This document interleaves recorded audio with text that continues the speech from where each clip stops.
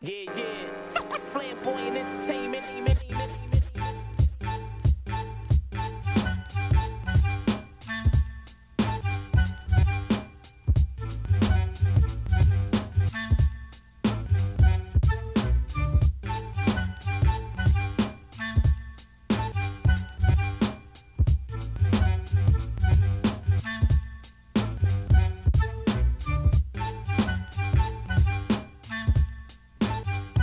For the first time in the history of the Women's World Cup, we have a rematch, and you know the U.S. women will be going out and looking for revenge against Japan on Sunday. This is the SBI show. I am Garrett Cleverly. With me, as always, is Ivis Galarsep. And Ivis, I know you're looking forward to some barbecue and soccer all weekend long. Well, I'll be looking forward to some barbecue and soccer on Saturday, which is obviously the 4th of July. There's going to be plenty of soccer to watch with the Copa America final, MLS action, and I will be working the grill. Unfortunately, it's also going to be a travel weekend. I head down to Dallas on Sunday for ahead of the Gold Cup opener, USA Honduras. But Sunday is going to be, as we all know by now, USA versus Japan, the Women's World Cup rematch. Hopefully, I'll get to my hotel down in Texas in time to watch it because I think it's going to be a great match. First off, what's up with FIFA? Come on, we knew that the U.S. women were going to make the World Cup final. Couldn't they just schedule the final on Sunday for 4th of July? I mean, come on, FIFA. What's going on?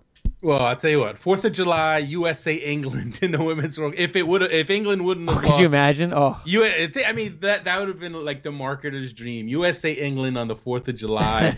I mean, come on, in Canada, it would have been amazing. But unfortunately, as we all know, England they gave it up. They gave it up in the most tortured fashion imaginable. Stoppage time, own goal. It was tragic, man. And I just felt it's funny how the universal consensus was real. Like, you know, just sadness for this England player who scored a goal that's going to have to go down as one of the most infamous goals in the history of the sport. Oh, definitely. I mean, and the player was Laura Bassett. And think about it, too, like, you know, it's one thing if it's like in the 85th minute, 86th minute, England maybe has a chance to equalize, but it's in stoppage time. The game's about to end seconds later. Oh, dude, like even watching the replay, you just feel so bad.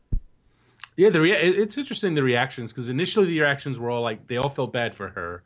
And then afterwards, there was this kind of like backlash about, well, why is everyone feeling bad for her? If this was a men's game and a man had done that, he would have been vilified and crucified. And it's like, you know what? Who cares? At the end of the day, it's about what the reaction is and what the public feels.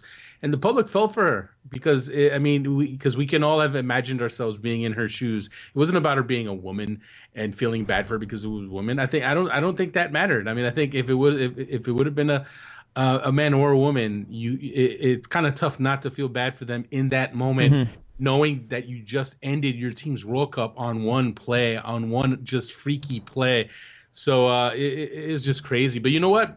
What has gotten lost, credit to Japan, because they kept coming. They kept bringing it to the very end. They got the equalizer, and they kept pushing it. And they could have went to extra time with that tie, but they kept pushing for a winner. You make your own luck. They forced that situation.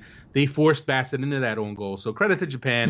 Mm-hmm. They finished that game off like a champion. And also with Japan too, you look at the path that they had to the World Cup. And we'll talk a little about US in a second. But Japan, like they beat the Netherlands, who looked like a pretty exciting team. They beat Australia. They beat England. I mean, that's a very tough path for Japan. But look, all the focus is going to be on the U.S. women and just their impressive play since the group stage. You know, we talked about how Colombia, that was going to be for sure win for the U.S. I mean, there's no for sure wins, but that looked like a shoo-in for them in the round of 16. Then you move to China. That was the match where you want the U.S. women to step up. And then you go into Germany, and Germany just looks so impressive throughout the World Cup. But, I mean, credit Jill Ellis, credit to the U.S. women, and more importantly, I was credit to this defense. The U.S. women have yet to give up a goal in 513 minutes. And that's just impressive from a back line. I don't care in what competition that you're in, men's, women's, youth, college, whatever. Not giving up a goal in 513 minutes. I think Hope Solo had one save against Germany. I mean, dude, this defense, Ivis, is lights out. Literally lights out right now. We have to talk about the U.S. women and the job they did against Germany. The last time out, the last episode of the show, we said they would have to play better than they played all tournament, and they did that. and Jill Ellis was going to have a game where she put them in a position to succeed, and she did that. So hats off to her, hats off to the U.S. women, because they came to play. They actually did manage to flick that switch and take it to another level. They outplayed Germany, right? And I do find it interesting that people outside the U.S. I'm not going to get into any specific countries, Canada, I have an issue about how this game went and about the bad calls and the U.S. getting lucky again. But listen, man, you make your own luck. You play, and the calls they happen, and they're going to be bad calls. And there were some calls that went the U.S. team's way, no question about it. But I think on the overall, the U.S. were the better team. And you could argue, if Julie Johnson had gotten red carded like she should have, it could have been a completely different game. You know what? There's something to that. But you know what? No one's going to remember that. No one's going to remember that a year from now, 2 years from now, 5, 10. What happens in the game happens in the game. And the U.S. played great when they had to play great. And you're right. You can argue that Julie Johnson got a red card. You can also say that Alex Morgan was outside of the box when she was taken down for that penalty. But look, if you look at the reality of the game, the Germany did not impress in this game at all. The U.S. midfield, which we talked about, had to step up. They stepped up in this match. The defense, once again, was solid, and the U.S. just dominated. That's just the reality of what happened in this match. It's nothing against Germany. Germany had one shot on target throughout the run of play. I mean, I know they missed that penalty. I mean, most of the time, probably putting the penalty in the back of the net, but it's not like Germany impressed throughout the match, and the U.S. overall looked better. They were the better team. That's just the reality. Did some things go, like you said, the U.S. way? Yes, it did. But overall, the U.S., it was a good performance from them, and they beat a German side, and right now they look like the favorites to beat Japan in the final. Well, listen, I need I remind everybody, the U.S. were favored to beat Japan the last time they played. So we want to take it easy with that. That's true, but Japan had a lot of things going for them at that time. Right. And you can definitely argue that they were a better team then than they are now, but they are still a good team now. They're a very technical team. They didn't have their greatest game against England, right? And some credit to England there. They made it difficult on Japan. And the U.S. is definitely going to try to use their physical edge, physicality edge to take Japan out of their game. But as we saw for the last World Cup, that didn't work for them. Now, this Japan team, you can argue, is not as good as it was 4 years ago, but I think it's still very dangerous. We've seen the teams that they've beaten. We've seen the goals that they've scored. So I don't think anybody should be sitting here writing them off and giving the trophy to the U.S. because we've seen it happen before, where an upset happens. And this is a good matchup. Either team can win it. I have a lot more faith in the U.S. now than I did before the Germany game. Now that I saw them take it to another level, I saw the Jersey's own Carly Lloyd stepping up. She's going to bring it in the final. So this is going to be a great matchup. I'm picking the U.S. I know I should pick against them again and just keep it rolling. Since I picked I picked Germany to beat them, as I think most non-Americans did. But I'm going to go U.S. Just the way they look. Jill Ellis, the job that she did, putting people in the right positions to succeed.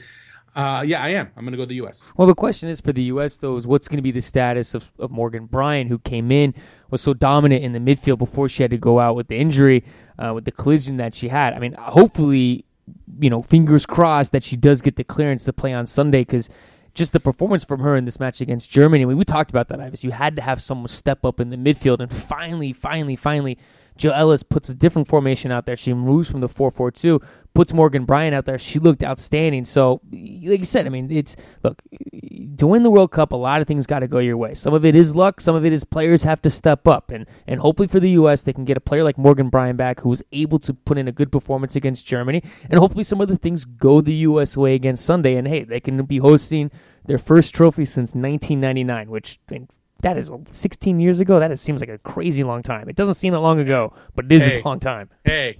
Just for the record, I did cover that World Cup. So, was that your first year as a journalist? You're not my first year, but one of my first couple of years. So don't make me feel too old now. But that was I was 12 years old. Yeah, you were. That makes you feel old. Yeah, it is what it is, man. I'm comfortable with my old age, but yeah, no, it just seems it doesn't seem that long ago. It doesn't. That when they won that World Cup in '99, and this team is is this? I feel like that '99 team was it was destined to win. I don't know. I wouldn't say this team has that destiny feel to it, but you definitely feel like. I'll speak for me. I feel a lot more convinced by them as a championship team now that they finally showed that level that we've been expecting of them. And I think if it would have been a case where they play Germany and then it's a so-so game and they kind of luck out somehow, then it would have been weird going into this tournament not feeling like they're championship material, true champion, because they just hadn't shown it in the tournament. They hadn't shown it. And I know people say, oh, it's all about results. It doesn't matter about your level. But I just feel for me in this sport, when you're talking about World Cups, generally the teams that win a World Cup are teams that have shown throughout a tournament that they are at that elite level. The U.S. showed against Germany that they absolutely are at that top level. And if they play like that again, they're going to win. Well, plus the other thing, too, you have to be peaking at the right time. And what are the U.S. women doing right now? Peaking at the right time. Then that is key, especially in a World Cup like this, when any game, anything could go your way, a fortunate bounce, own goal, you got to be peaking. And the U.S. women peaking at the absolute right time, which is key for them. And if you're looking to also watch the game, it will be, like we said, Sunday, 4 o'clock Pacific time, 7 o'clock East Coast time. If you're in the Central, you can figure it out from there. On Friday, Ivis, the U.S. men's national team are in action. They're taking on Guatemala as they prepare for the 2015 Gold Cup for the U.S. A lot of things on the line with this Gold Cup. If they win it, they get automatic berth into the Confederations Cup. If they don't win it, then they have to play a one-game playoff, which, let's face it, the U.S. men do not want that to happen. They want to win this Gold Cup and go into the Confederations Cup. Great opportunity for them to get things going against Guatemala, keep the positive, good vibes going, which we saw recently when they beat the Netherlands and they beat Germany. A lot of positive things going for Jurgen Klinsmann. He has a very experienced squad, and hopefully against Guatemala, I'm not saying that they have to put up a 5-0 win, but you want to see a convincing win as they head into the Gold Cup because, look, let's face it, this is a very important Gold Cup for the U.S. men. Well, obviously, it's the Gold Cup next to the World Cup is the most important competition. And, as I just wrote for Goal.com tonight, there is a little anticlimactic feel to this friendly just because the way the June friendlies went, you beat Netherlands, you beat Germany, you have that high and that rush as a fan and as players of winning those kind of games. And now you play a team in Guatemala who, let's face it, is just not a glamorous opponent. But, this game isn't about that. This game is about just fine-tuning things and hopefully, for Klinsmann's sake, getting his starting 11 together, because since the World Cup, you haven't really had a chance to see your full 11 together all that much. As I mentioned in my piece, Michael Bradley, Clint Dempsey, Josie Altidore, that trio hasn't had many games together since the World Cup. By my count, I think they've played 3 times since then.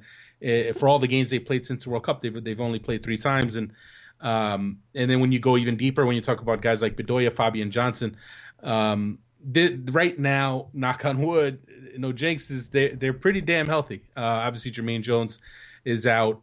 He's missing the World Cup. That's a big one. But they have a really strong group right now, and this is going to be a good chance to see that group together. You just jinxed it. Everyone's going to get injured, Ivis. Well, I tell you what, the injury bug is focused on Mexico right now, and I'm sure most U.S. fans will hope it stays that way because the Mexican team has lost 2 of their top players. I'm convinced Chicharito's faking it. After missing that shot, which he should have scored, I think he was just so embarrassed that he's faking his injury now. I don't know, man. I mean, that's a big blow for Mexico. I mean, I got to say, as recently as the spring, I really liked Mexico's chances to win the Gold Cup. But I really think now with these injuries and the fact that, now we've gone on a complete tangent about Mexico, but the depth that they had to give up to field a whole separate Copa America team is going to come back to haunt them because they're not going to have the depth later into this tournament. So back to the U.S. The U.S. has got to be feeling good. They're pretty healthy. They're playing well. They've got guys that are in form. Michael Bradley's playing some of the best soccer of his career. So I'm anxious to see pretty much a first team U.S. team at least start this match against Guatemala. Give them 45 minutes together to feel things out before they go up against Honduras. A Honduras team they should beat, but a Honduras team that's definitely going to make things difficult for them. Man, Honduras is not going to be pushover. And also Panama's in the group too for the U.S. The only game that you kind of look and you say, oh, okay, this should be easy for them is Haiti. But you never know, especially in the Gold Cup. Last time they played Haiti and at Gillette, if I recall correctly, they got pushed to the very end. And that's what I'm saying. There's no easy wins, yeah. but this is a good first game. This Guatemala game. Guatemala is not like a powerhouse, but they're going to make it tough. They're going to.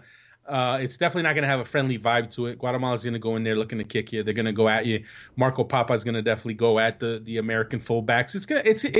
I think for me, it's a perfect test because you don't want to go in the game right before the Gold Cup and play like Belize and spank them like 6-0. Yeah, you don't want that either. And you also, I don't know if you want to play like a Spain like they did in one time when they played. What are you talking about? They did fine in that game. They lost, I think, 4-1. It's not that bad. Yeah, right. I'm pretty sure it was 4. Was that they scored Germany a goal in that lost 4? I think it was. I think they scored in that game. All right. Let's move on. But the point is, this is the perfect like caliber of opponent to lead you into the Gold Cup. Not only in terms of caliber of opponent, but type of opponent. You're going to play Central American teams in your group, and then you get Guatemala, who's going to present a lot of the same challenges. Well, really quickly, Ivis, before we go on and talk about this a little bit more, against Guatemala, though, the opportunity for Jurgen Klinsmann to see, like as we just mentioned, his starting 11. I mean, for sure you have Josie Altidore, Clint Dempsey, Michael Bradley, Bedoya should be starting.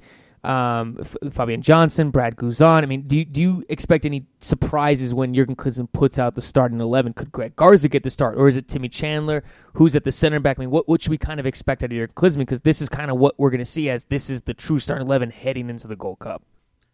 Well, if you subscribe to the belief that Klinsmann will field his full strength starting 11, you got to think Guzan, Tim Chandler left back, John Brooks, Omar Gonzalez in the middle of the defense, Fabian Johnson at right back, Kyle Breckerman at the D mid, Gyasi Zardes on the left wing, although he could go Graham Zusi.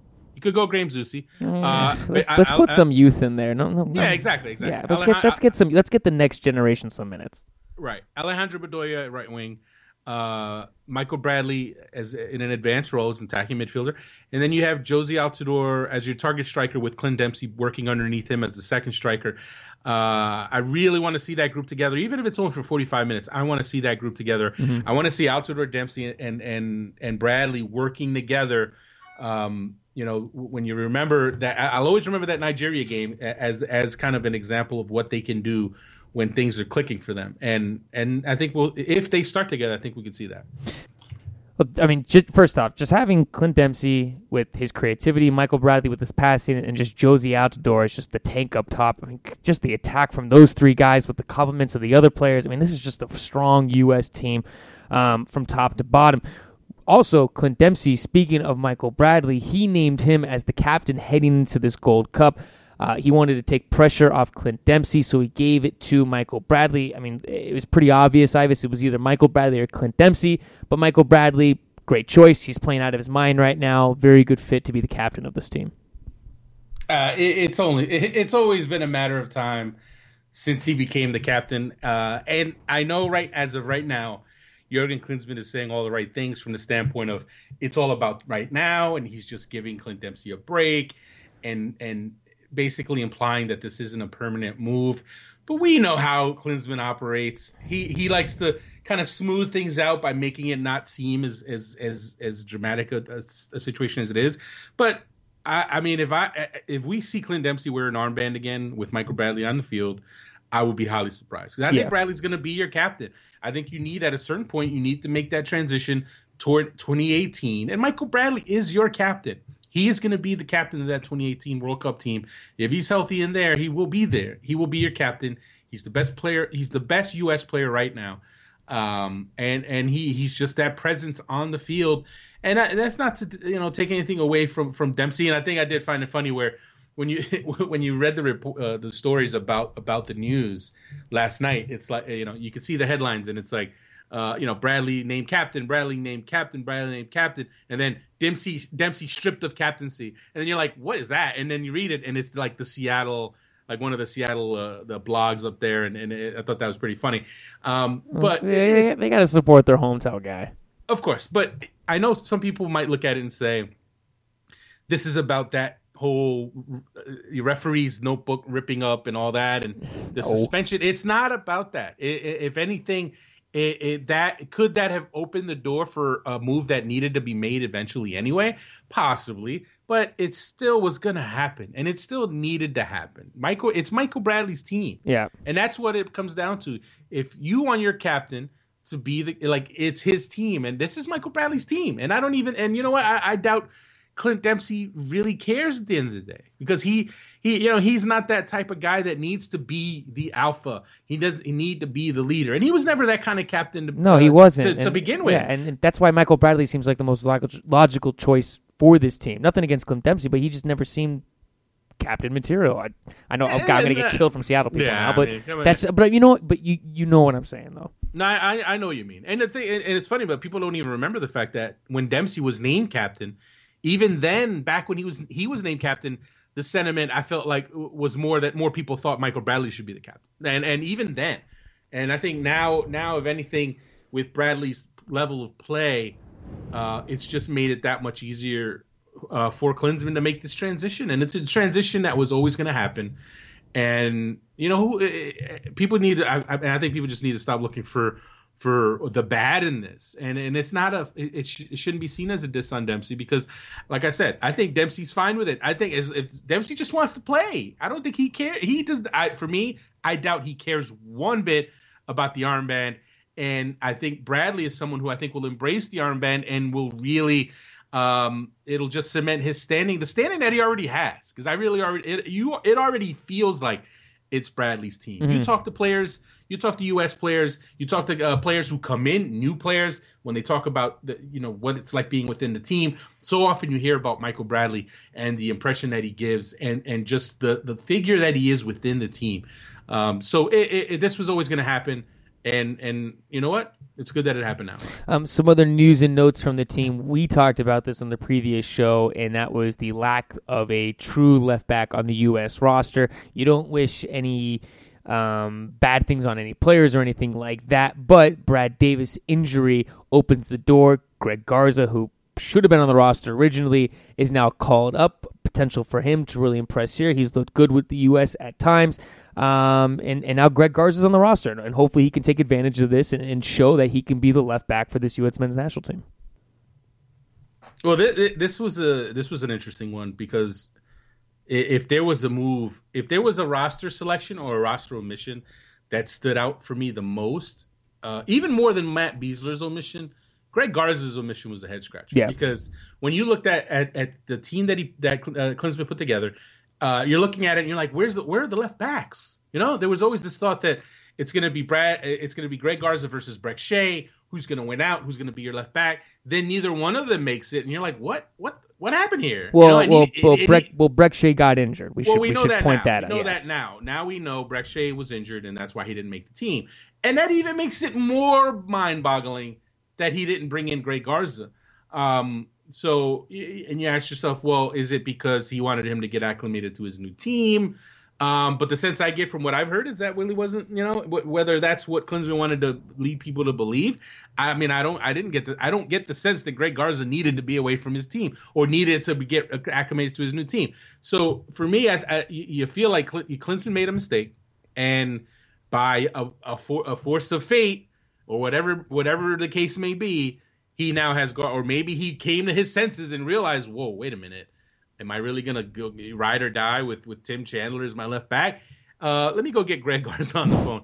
So, and also one thing that I noted on Twitter at the time when he first brought Garza in was he is not cap tied to the U.S. And that might blow people's minds. It might surprise some people because of how many times we've seen him now play for the U.S. But he's not cap tied. He's not. He could tomorrow go play for Mexico if he wanted to. That will not happen, though. Well, it's not going to happen now. Now he's in the Gold Cup. Now he's probably going to play in the Gold Cup. But let's just lay it out there. What if Klinsmann hadn't made this move? What if Brad Davis didn't get injured, assuming he's actually injured? What if Greg Garza didn't play in this Gold Cup? Then, I mean, if I'm Greg Garza, I'm pretty pissed off. I'm pretty upset because I think by most people's opinions, Garza has done well for himself for the most part. I mean, he had some. He might have had shaky going in March when he had played. From what I understand, he played injured a bit. But we remember last year how good he looked playing in left back. So I felt like Klinsmann dropped the ball a bit. But you know what? It doesn't matter now. He's in. He called him in. He's probably going to get cap time. And it's going to be funny if he ends up starting. If he ends up being your starter, being your guy, especially by the knockout rounds. And for me, I think he will be, because nothing against Tim Chandler, sure. but I think Chandler, it's funny. A lot of U.S. fans cannot stand Chandler because of how bad he's looked at right back.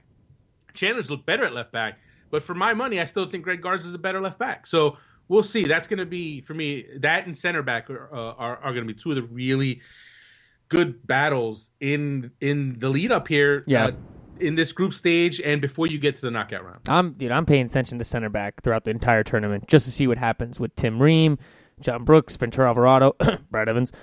Anything could happen. He's not. Anything could happen. Back. You already have 4 center backs.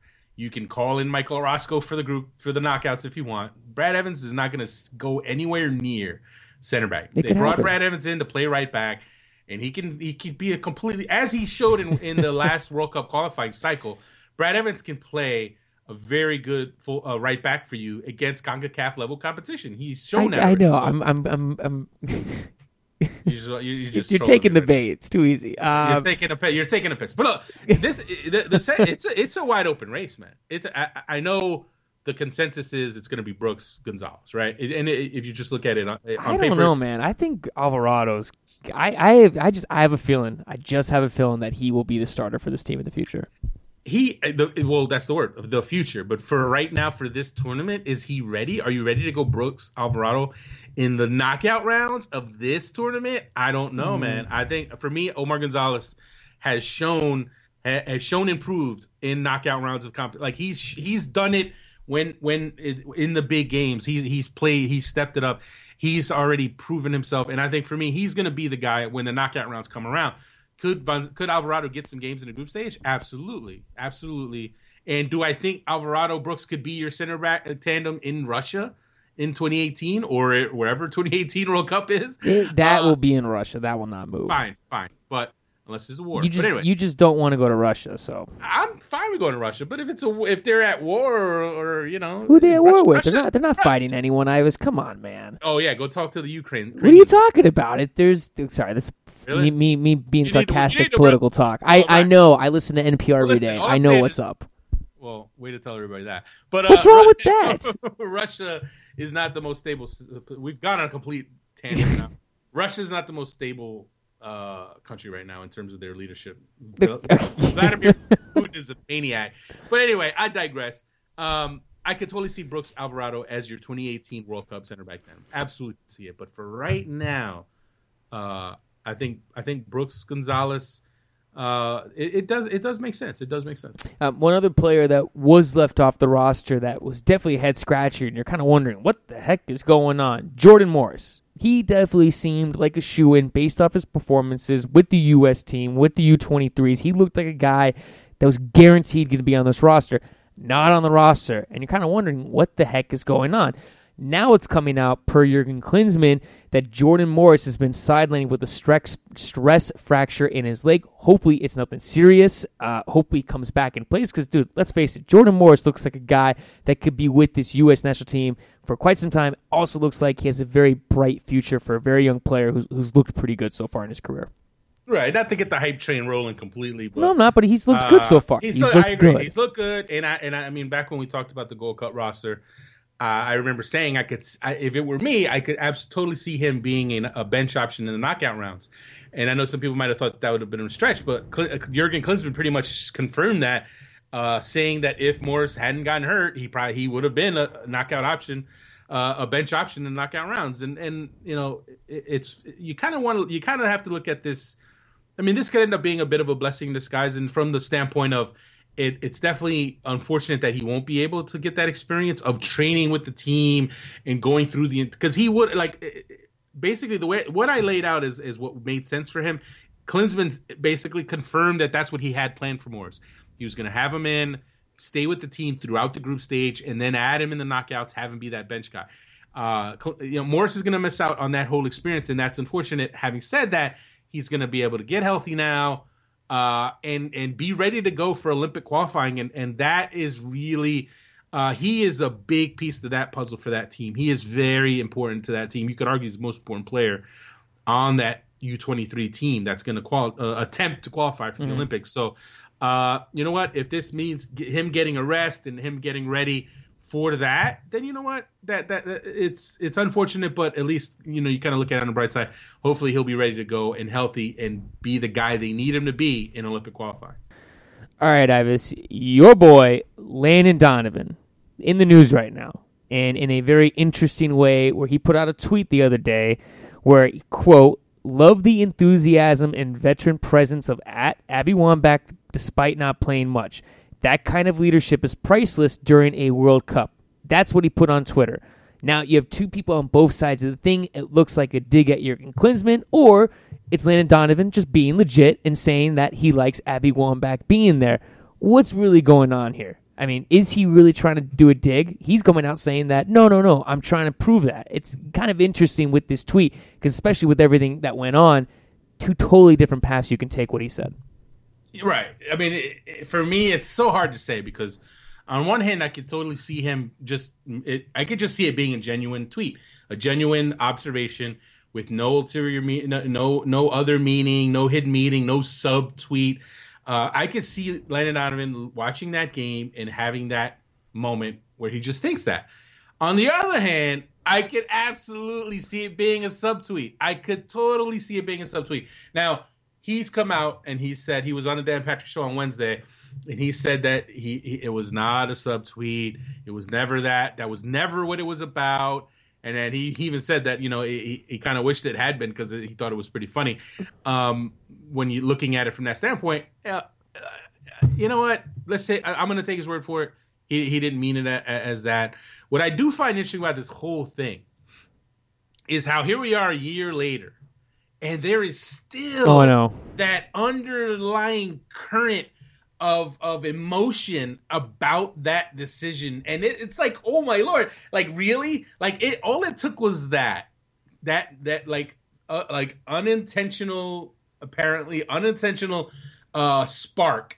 And all of a sudden you had the Landon Donovan fan army, the Landon Donovan hater army. And it was like, what happened here? And it was unbelievable. And it was classic to me that it's like you had all these people who were kind of like, it's like they had this in the back of their brains, and the magic word was said, and they turned into zombies, and it was like all of a sudden people were crushing Donovan, you have no class and this and that, and it's like these people are predisposed one way or the other, predisposed to hate him for whatever reason, or love him. And for me, like I get the people who love Landon Donovan far more than I get the people who hate Landon Donovan. Because the people who hate Landon Donovan, like, what is the deal? I don't get why you can hate him. Like, what has he done wrong? The guy had an unbelievable career. Could it have been better if he if he was a different kind of person, like mentally, emotionally? Did he maximize his talent? I mean, there's all these kind of arguments, but for me, there's no reason to hate the guy. There's none. You could not be a fan of his as opposed to other players, because I always get the sense that people who can't stand on Donovan absolutely love Clint Dempsey, because Clint Dempsey went to Europe, he played well in Europe, he succeeded in Europe. So there's that kind of that like juxtaposition. But I don't get it. Why do you hate this guy? Like, let it go. Even now, guy is retired. He's been retired, 6 months? And 7 months. He's been retired 7 months. Hasn't played. God, it's only been 7 months. Jeez. It's only MLS Cup. This is his last I game. know. It seems longer. He's been retired 7 months, and all it takes is a perceived subtweet to set off all these people who hate him. And it's hate, people. This isn't a misuse of the word hate. This is hate. Because I know people are like, oh, haters. Oh, well, why does it always have to be about haters? Why can't it just be criticism? No, this is hate. Some of the comments that I saw were flat out hate. Hate for the guy. And it's unbelievable. Let it go. Let it go. Let the guy enjoy retirement.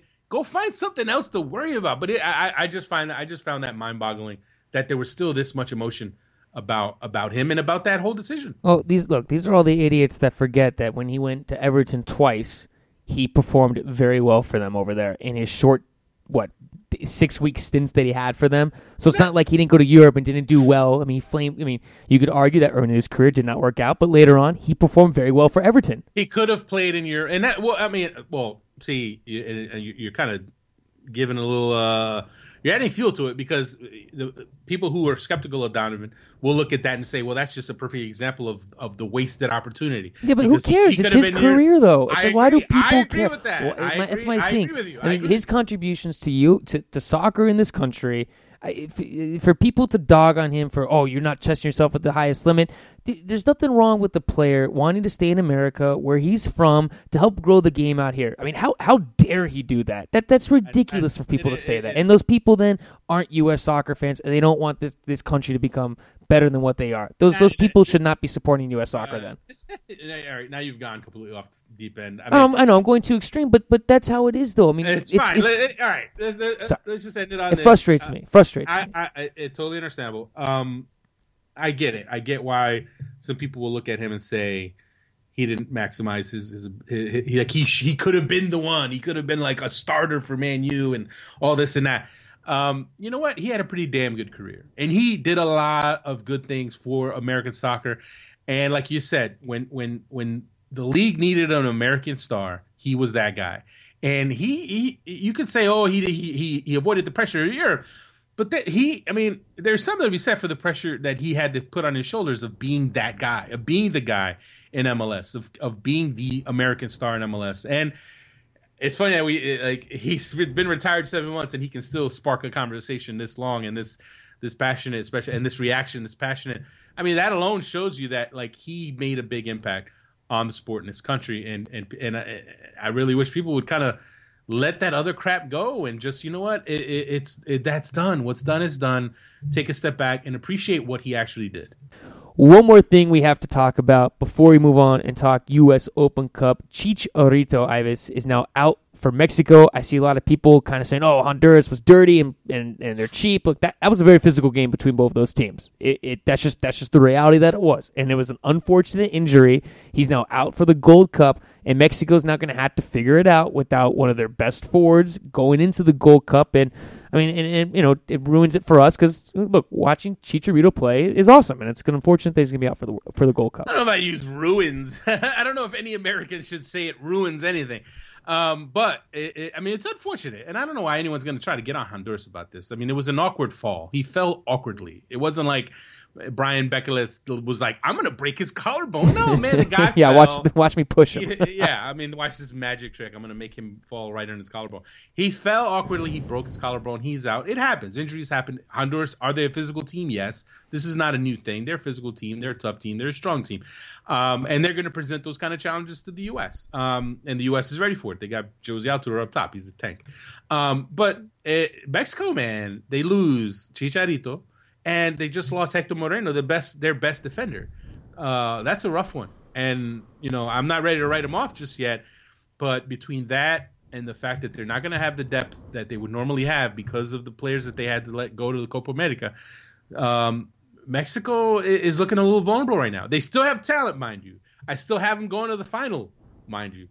They still have Carlos Vela, who's back in the fold. They still have Gio Dos Santos. Guardado, Hector Herrera, who's their best player, you could argue. I think most Mexicans would agree. Hector Herrera, FC Porto man, their best player. They've got a lot of talent. They've got a lot of quality. Diego Reyes, you could go on and on. Guardado, Chuletita, the little pork chop, who is now replaced Chicharito. They're going to be still one of the top teams, one of the top 3 teams in this tournament. For me, they'll most likely still be in the final. But if you're a U.S. fan, you got to be feeling pretty good right now about your chances of winning again. And the Gold Cup for Mexico kicks off on July 9th in Chicago against Cuba. I had a few days off this week, so I went out to San Diego and had a chance to go hang out with the Soccer Loco guys at their headquarters. It was awesome. I geeked out all weekend long. Saw everything that they have, all their merchandise, jerseys. It was like the coolest thing ever. They have like the coolest office ever, which we want to remind everyone that SoccerLoco.com is a great place to go if you're looking for replica jerseys, if you're a director of coaching and you're looking for a new kit supplier, SoccerLoco.com. You go check out at the purchase order. You enter SBI 10 and you get 10% off your entire order. And especially with the Gold Cup coming up here, Ives, you got to rep your team. Soccer Loco is the place to go. You know, I've never been to San Diego. I'm gonna have to get out there. You gotta step your game up, man. I had a good time out there. It was a very good time. No, you can drive there. If I could drive to San Diego, I would drive to San Diego. But now, hopefully, next time I'm out in LA, I will take the trip down. I almost did that one of the past MLS Cups, and I kind of regret that I didn't get down there. I keep hearing about how great it is, and unfortunately, Joe Corona, who's from down there, he's telling me to get down there and visit, but now he's moved on. He's changed clubs. He's not at Tijuana anymore. But I'm still going to get down there. You've never been to TJ, have you?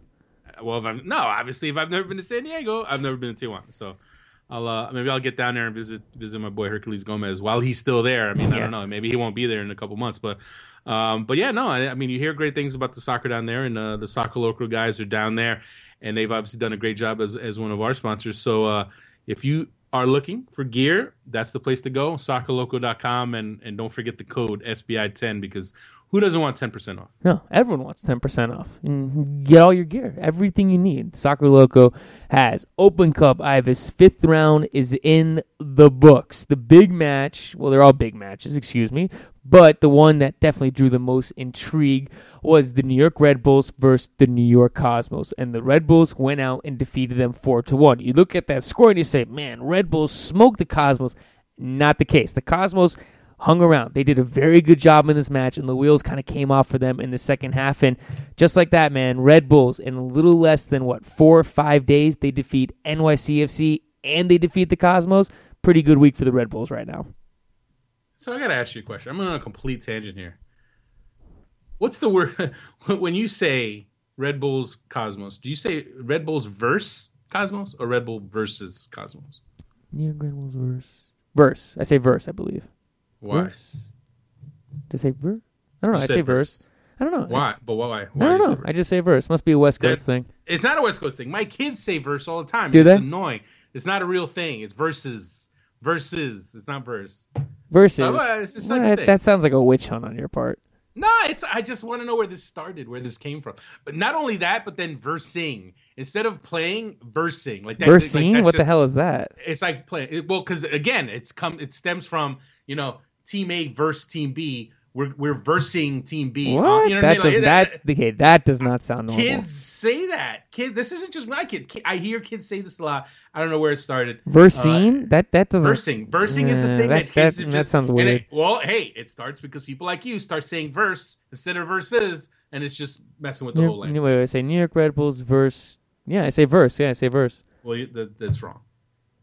Verse. Unless that's just it's going to become one of these things. Are we recording right now? Yeah, we're recording right now. Good. All right. I just want to make sure. We're keeping this in the show, baby. No. It's not look, I don't want to be. It's not about being grumpy old man. This is you. This is you. Definitely get off my lawn. No. Yes, it is. I'm more curious, how this starts. How this, where did this come from? Because it's the American language. People get lazy, and I mean, honestly, I think it's just I hear people say verse, and just it becomes part of, the language. It's probably around your time spent in with youth academies and being around the kids. And kids, I feel like kids have taken that and made that a new word. And you know what? It's gonna actually be a word in a couple of years, because that's how it goes. It starts out, it's not really. Well, then you're bringing up a general argument on just the English language taking a hit with the okay, that's another. Why are we going off on these tangents of social and political tangents on this show? Where it starts, it's just funny to me. It's kind of like the word literally, right? Everyone used literally so much. Everyone used literally all the time, to the point where now, if you look in a dictionary, literally doesn't even mean literally anymore. Literally actually means figuratively now. It's that's a version of literally. So wait, really? Yeah, absolutely. Go look at the dictionary, and under the definitions for literally, one of them is figuratively. It's because it's overused. So it's just funny how language can evolve, how the English language can evolve. Why don't we start a new word? Well, I mean, with all the names you mispronounce, I'm sure something will end up sticking as a new word. But no, That's just the stick, Ivis. Come on. We've gone on a complete rant. I love it. But yeah, verse. It's like Versus, nails on a yeah, I chalk. mean, yeah, it is. Yeah, I don't know why. I say verse. I don't know why. Verse and versing. And listen, Versing, that does not. I'll never say. Versing, that sounds really weird. it's just it's a kind of a slang thing. It's kind of a slang thing. It's just picked up, and maybe it is the grumpy old man in me. This is you being grumpy.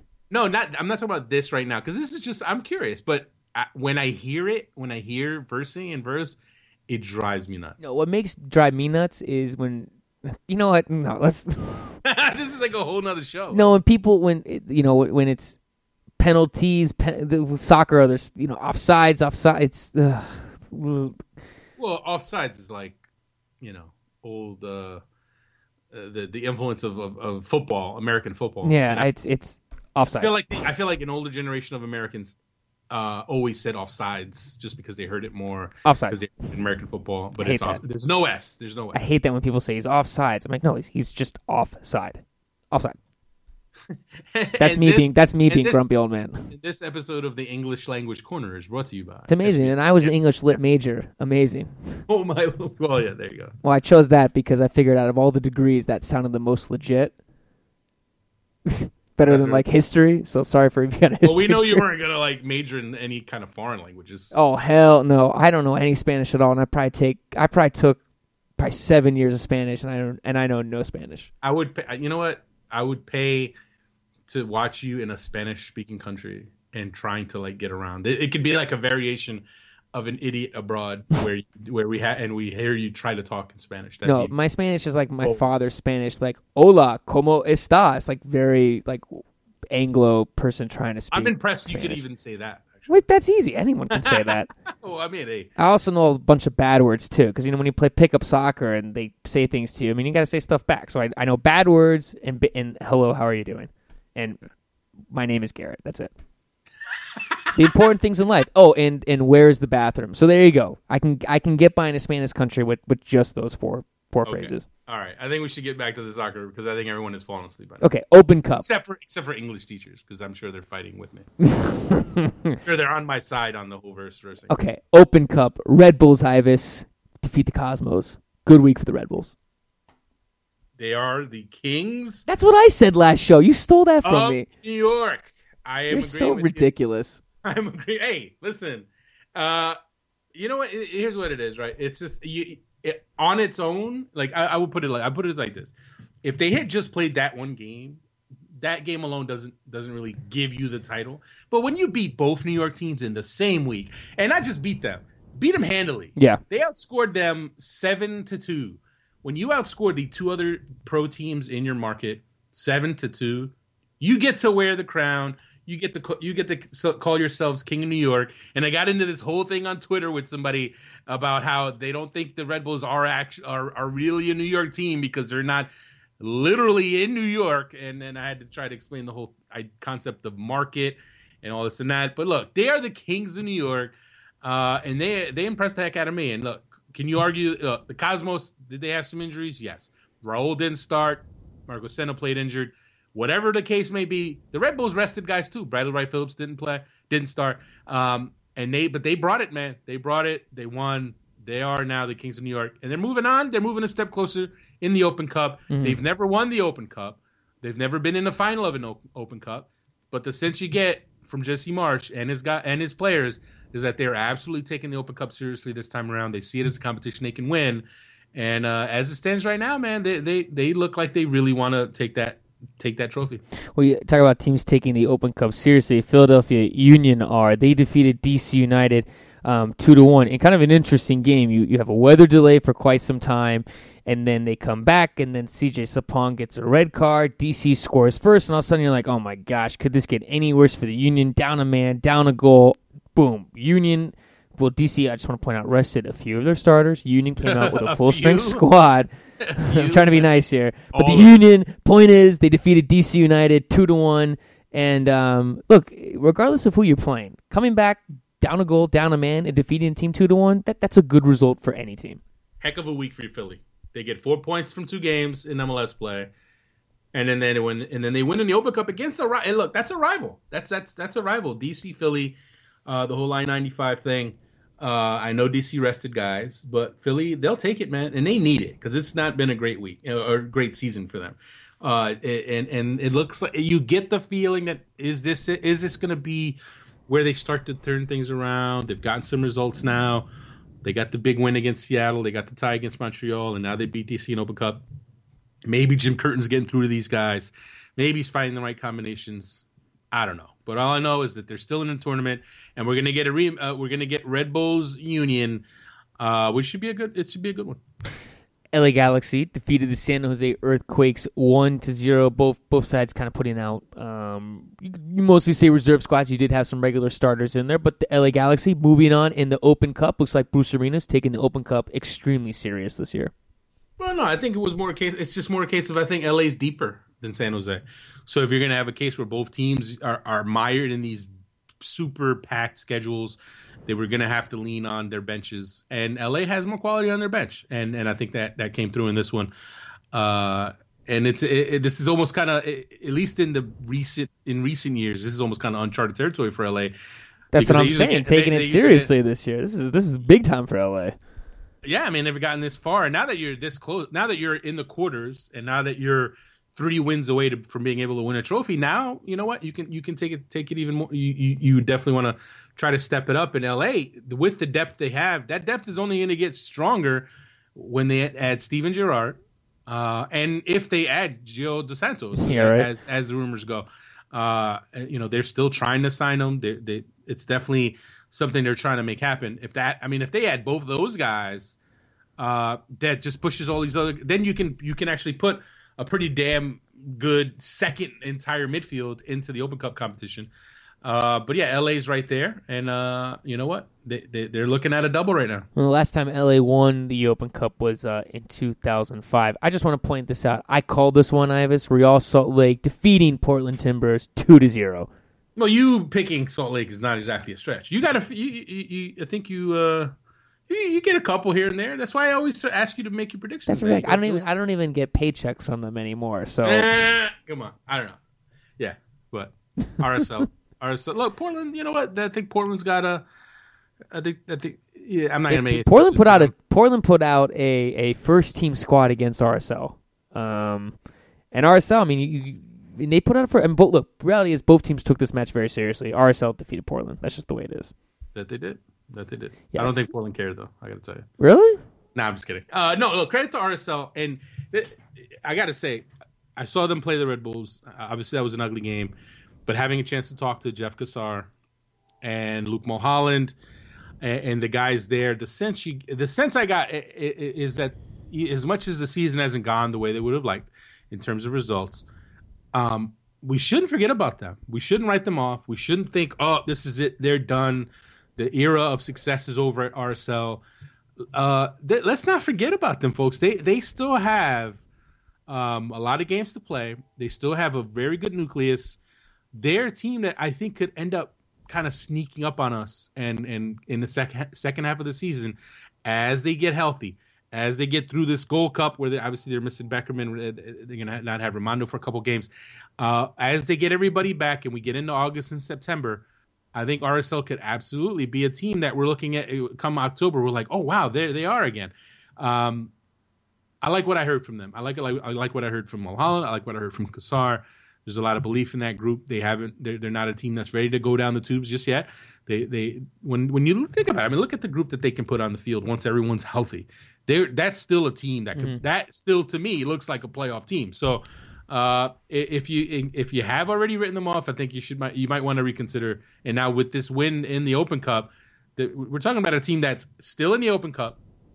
They're going to play in the Champions League, and they're fighting they're going to be trying to climb back up into the playoff race. And I think for me, I think they're going to do that. When you talk about getting healthy, Chris Schuler is on his way back. I saw him play the other day with the Monarchs here in Phoenix. Getting him back will be huge. Just that depth on the back line. So. We will see. Sporting Kansas City defeated FC Dallas 6-2. Dom Dwyer had 4 goals in this match. And whatever Dwyer did before this match, he needs to do this for the rest of the season before every single match. 4 goals. What a game from him. pretty good. Although some people That's might pretty argue. good. Yeah, it's okay. I know. Well, his wife is on the road right now, so What's that supposed to mean? well, maybe that whole being the married jinx gets lifted when the wife's away. What? So maybe maybe that happened. What? Where are you hearing? Where are you getting your information from? She's at the World Cup. What did you forget? His wife's sitting. I know she's there, but you're implying that the wife's away. Good things happen. I'm implying that he. I'm come on, Tom Dwyer. All right. Tom Dwyer. I'm just saying. When after they got married, I mean, the start of the season didn't go so well for him. I know it did. It was pretty bad. And Bradley Wright Phillips, just to back it up, Bradley Wright Phillips gets married, and the next game he plays, he missed his 2 penalty kicks. So I'm just saying, there's a little something there. I don't know. Maybe there's something to be said for strikers when you get married. You got a little bad luck. But anyway, all jokes aside, Sporting Kansas City absolutely destroyed FC Dallas. So what was it, 4-0 at halftime or whatever? Yes, it was. Well, it's actually 5-0 before Dallas even scored. Oh, unbelievable. But now KC, man, they are rolling, and it's crazy. It's crazy. Impressive to see. And I tell you what, as good as they're doing right now, as well as they're playing right now, I can guarantee you they're trying to get better. They're trying to get that roster. They're out there looking to add to that. Oh, are you breaking news? I know. Let me cue the bum. I'm just saying. I know how they operate. I know Rob Heineman very well. I know Peter Vermees. I know they're not going to rest on their laurels. I know they're not going to just sit here and look at this strong run of results and think, "Nah, we're good. We're good." They know that you know what? If you want to win a title, you got to put as strong a team as you can put together out there. And for that reason, I will not be shocked if they add reinforcements this summer. And if they do, man, watch out, because they're right there. We've been talking Seattle, LA forever. I know people want to talk about DC because they have the great record as of right now. But for me, man, Sporting Kansas City they are positioned to really just take over. Houston Dynamo defeated the Colorado Rapids 1-0 in Port Rapids. This is all they had left for the season. They're out of the Open Cup, and Port Rapids, man, they have nothing else to look forward to now. It's sad. I mean, they could look forward to Pablo Mastroeni shaving his mustache. Did he shave his mustache yet? I lost track of that. Well, they could look forward to hopefully getting the first pick in the MLS draft. So there you go. Yeah, there's no expansion. So they could Abu Danladi could be come on, man, the UCLA star forward. Are you kidding me? The guy's a stud. He's better than Jordan Morris. So there. Whoa. Yeah. Just saying. Look at you starting the hype train. I know, right? No, this guy's legit. He's legit. All right, anyway, he would have been he would have been the more pick in the draft this year if he had come out, or at least top 2. But where were we going with this? I don't even. Poor Rapids. I got distracted by the Abu Danladi hype train. But yeah, no, the Rapids, man. It's so bad, man. It's so bad. I don't even know what to say. Orlando City defeated Columbus Crew 2-0, and man, Orlando City, first-year franchise. Imagine that, Ivis, winning that trophy for that fan base. That'd be huge, huge, huge, huge. It's gonna be tough. I gotta tell you. I mean, great win. Obviously, Columbus didn't. They were focused on the MLS play. They didn't put out a full-strength team down in Orlando. Credit to Orlando to get to the quarters, but I just think when you have these multiple competitions. Depth really becomes a factor, and I don't know if Orlando City has the depth once you get into the latter stages of this competition. Adrian Heath is going to have to make some decisions on his squad, on who he starts in Open Cup, who he starts in the MLS play, who he rests, and I think as you get deeper, I think that's where it's going to get tough for them. And the Chicago Fire defeated the Charlotte Independence, the lone USL team in there. And, hey, Chicago Fire, man, still in the Open Cup, even though they're having a substandard MLS season. Well, we know, hey, Chicago has a history of doing well in the Open Cup. I don't know. There's not much to be happy about with their MLS season itself. But, you got Mike McGee. Yeah, he's back. He played in this game. Mike McGee's back. That's big for them. And I got to rewind it a little bit since we skipped it. The one bright spot for Columbus, even though they lost to Orlando City, Will Trapp is back. And I got to say, it's big to get him back. People don't realize how important he is to that team, how important he is to that midfield, how key he is to the style of play that they want to play, that Greg Berhalter wants to play in Columbus. And I think having him back, I think we're going to see Columbus start to get closer to being consistently closer to being the team we thought they would be. Back to Chicago. This is great for them. They still have that competition to play for. I don't see them getting back into the playoff race in the East, even though it's the East and it's, a couple of wins is all you need. But hopefully for them, Mike McGee gives them the spark that they've been lacking. But I don't know, man. I need to see a few games, a few results before I even start looking at them as a team that could really revive a season that's really gone in the crapper.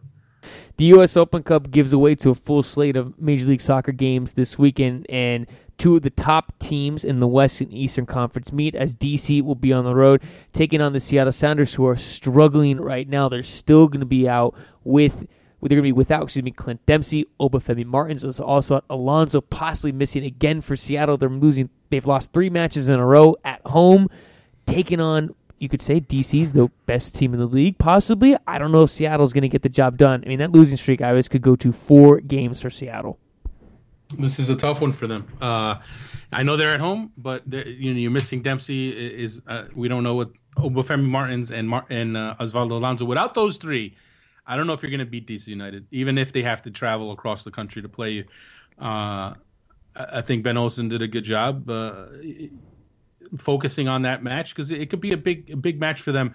They're running away with these, right? There's no other way to say it. They're running away with these, but a game like that, winning in Seattle, even if they're missing their guys, is adds to the confidence. It adds to the confidence of the group that you can go into a place like that. It's going to be packed and get a result. And I think they're going to get a result as tough as it's going to be. I mean, Seattle has guys that could still step up, but when you're missing those 3 and you're missing Brad Evans, I mean, that's a lot to ask. I think I got to go DC in this one. On Saturday, LA Galaxy are playing host to Toronto FC. Toronto FC, man, as we know, they're going to be no Michael Bradley, no Josie Altidore, as they're with the U.S. men's national team at the Gold Cup. LA Galaxy missing Omar Gonzalez and Zardes. So you're missing some key players for both teams in this match. But when you look at this, you got a great matchup between Robbie Keane and Sebastian Giovinco. It would seem fitting that this game would end in a tie, but it just seems LA going into this match has more depth than Toronto at home. This is good. For me, this is LA's game. I know LA is going to be without Omar Gonzalez, Jaime Pinedo, but they still have Robbie Keane. They still have that embarrassment of riches in the midfield. When you talk about Juninho, Ishizaki, Leggett, Husidic, Steven Gerrard will be there soon. He's not playing in this game, but they still have all those pieces, and they're at home. But Toronto has Giovinco, the equalizer. He's a guy who could. I mean, I think he'll cause some problems. I think he'll get a goal, but I still think LA just has too many weapons. Portland Timbers taking on San Jose Earthquakes. This match is in Portland, home game for them. They're on a roll right now, and eliminate the U.S. Open Cup loss for them, which San Jose also lost their Open Cup match. I mean, it's just in Portland right now is just playing at another level. And at home against San Jose, I mean, look, you want to book Portland for 3 points, but it just definitely seems like Portland is just, unless something goes their way, it just seems very safe to be betting on Portland right now in every MLS game that they're playing. Portland at home, I'm going to book it. Nothing against San Jose. I think San Jose's tougher at home, obviously. I'm going to go Portland. I think, you know what? Darlington Nagbe, he got that first goal, that first MLS goal last week. I think he's going to get going, man. I think he's going to hit a run, get on a little bit of a roll here, and I think they're going to win this one. And you know what? Yeah, I agree with you. I think we're picking Portland the rest of the year. Unless something changes, but for right now, Portland's everything's just working out for them right now. The team is in good sync. You have Will Johnson's back, Diego Valeri, you said Darlington Nagbe, the forwards, the defense, everything for Portland is working out right now. It's going well. And you know what? I think Open Cup, obviously it's a disappointment. But that's gonna be less of a distraction for them. They can focus on MLS play, and I really think they still have their sights set on trying to finish number 1 in the West, and it's there for them. And this is a game they have to have if they're going to be a realistic threat to finish on top of the list. We talk about games where teams must have to have. New York Red Bulls taking on the Columbus Crew. Just when you look at kind of just where these teams are, and you don't want to say that they're going to finish where they currently are based off the standings, anything could happen. But Red Bull's taking on Columbus Crew. These are two teams that are going to be competing for the 4th, 5th, 6th spots in the Eastern Conference, possibly even competing to get into the playoffs at the end of the day. I mean, this is an important match for both these teams as they need 3 points because you don't want to look back and say, Christ, if we beat Columbus Crew, we could have made the playoffs. Same thing for the Crew. If we beat Red Bulls here, we could have made the playoffs. I mean, this is a big game for both these teams. Big game, but I'm going to go with the Crew, and here's why. The Red Bulls, they're obviously riding high, the 2 big derby wins, but they've been on a rough stretch of games here. 3 games in 8 days. A lot of the guys have played heavy minutes. Guys like Dax McCarty, who's played, 270 minutes in a span of a week. They are going to go into that match, and I think it's going to hit them. I think the minutes, the heavy load is going to hit them. And then you have Columbus, Greg Berhalter, to his credit, he looked at that Open Cup match and he thought to himself, you know what? If I can get my guys ready, I can give guys some rest before this Red Bulls game. It'll give us a good chance. And for that reason, I'm going to go with the Crew. And you know what? Will Trapp is back. And to quote Thierry Henry, Will Trapp is a great player. But Will Trapp, not good. That was like German Thierry Henry. Yeah. But that all, I don't even know why I tried that one. It's been a while. I haven't seen. You know, I missed Henry, man. Henry was hilarious. He was he was a unique character, to have around. But Will Trapp, he is important, man. He's the conductor, and I think having him back is gonna just take Columbus back up to that level we thought they could be. And I think with him there, I think they're going to cruise in this one. Henry was pretty funny. I only had a few experiences with him, but always good for answers with stupid questions from reporters. He was not afraid to have a go at anybody. My favorite was when someone, first question was, when are you going to go back to Barcelona? No, good. Well, that's what. If there's anything I don't miss about having Henry around, is that like dumb questions from people who like show up and never normally would be at games, but they're starstruck, they're fans, and they're somehow they get a press pass, yeah, and they're in there, and it's like, what are these people doing? But it is what it is. Real Salt Lake is at home taking on Orlando City. I don't want to say that I think RSL can win this one, but look, RSL at home. Sensing a theme. I think RSL will take care of business. I'm not. You know what? I am not picking RSL. I am not picking against RSL at home for a while now. But having said that, I mean, Open Cup. No Sabaria, no Beckerman. I think Armando might play in this game, and even if they don't have Armando. They have one of the best backups in the league in Jeff Attinella. Let's not forget, the guy's good. The guy could start for me on several teams in MLS. But man, like I said, having that conversation with Jeff Cassar and some of the other players on that team, it made me believe in them as a team that's going to turn things around. And I think this is the kind of game that could definitely, no Kyle Aaron. For Orlando City, he's with the Canadian national team. They're going to definitely miss him. Brack Shea's injured. So right there, 2 big guys that you're missing for them. They already don't have Kevin Molino. I'm going to go RSL. I'm going to agree with you. I'm going to go RSL on this one. New York City FC taking on the Montreal Impact. These two teams have met before. New York defeating them 3-1. Still an intriguing match. Both of these squads. What do you have in this one? I mean, these are teams that desperately need points. I don't. Montreal still has games in hand, but I mean, they got to win games if they want to get back in the playoff picture. Same with New York. I mean, the roller coaster season for them. They need to start figuring things out and playing more consistent soccer. Well, the reinforcements are on their way, right? So I think New York City FC is going to, once they get Lampard, Iraola, and obviously Pirlo, whenever it is they announce the signing, they're going to be a different team. But I think for me right now, Montreal, they'll go back home, regroup a bit. They only managed 1 point from 2 games last week, and that's got to be a disappointment to them. So I think, and they got to feel like they let some points get away in Philly. But I like their chances to rebound, go back to Montreal, step it up. Ignacio Piatti has a game.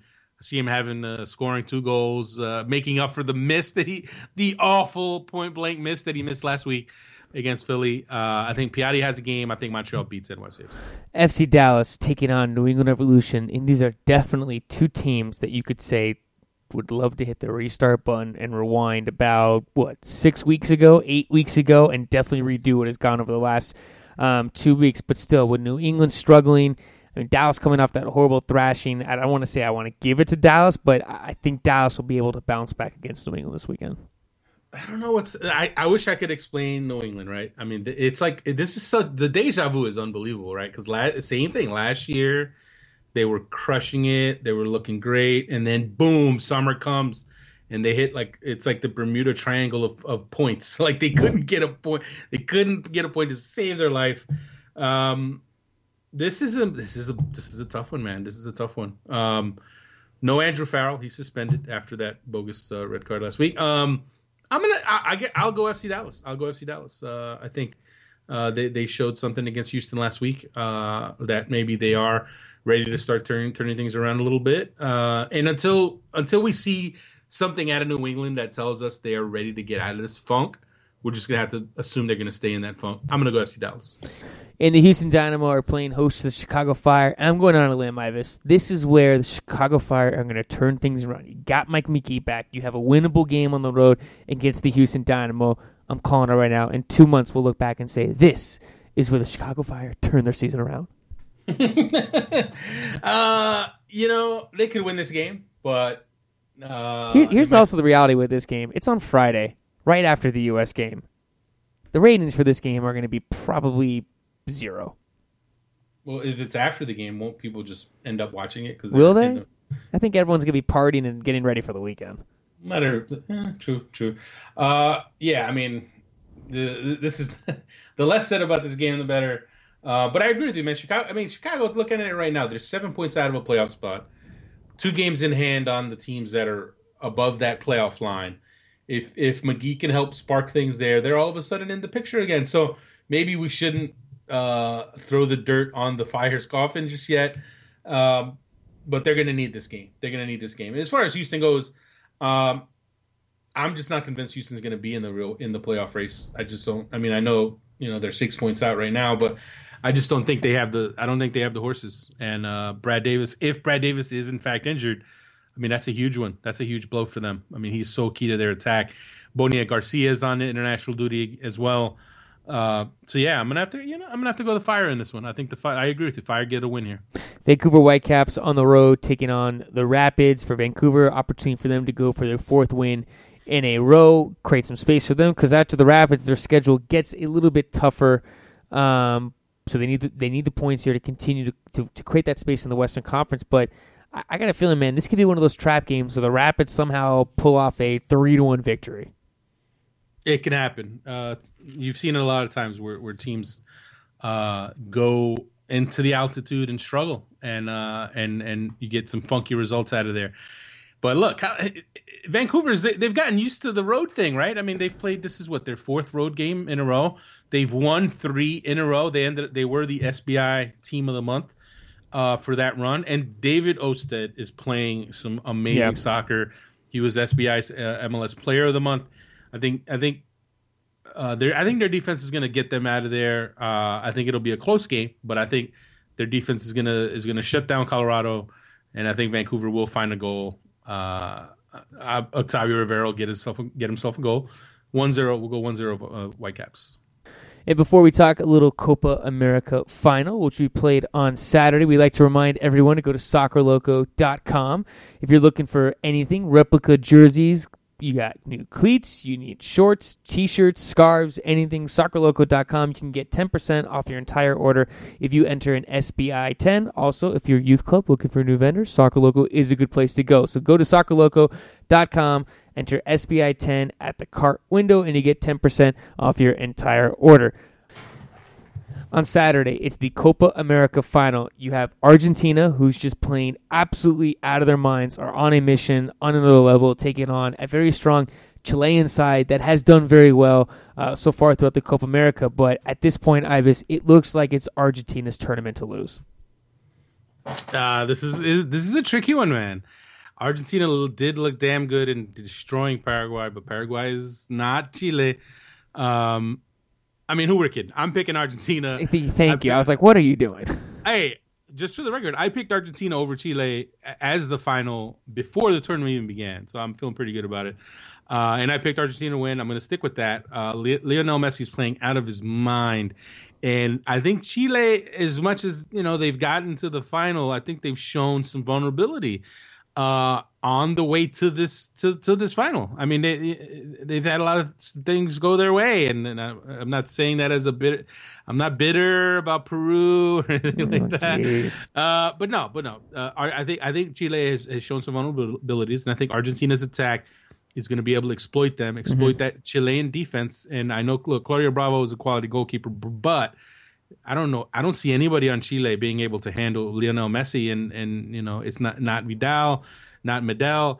I don't think any of them are going to be able to handle him. And the way he's clicking right now, the way he's working with his teammates, him and Javier Pastore are showing a great understanding. They just got too many weapons. So I'm going to go Argentina to spoil the party for Chile.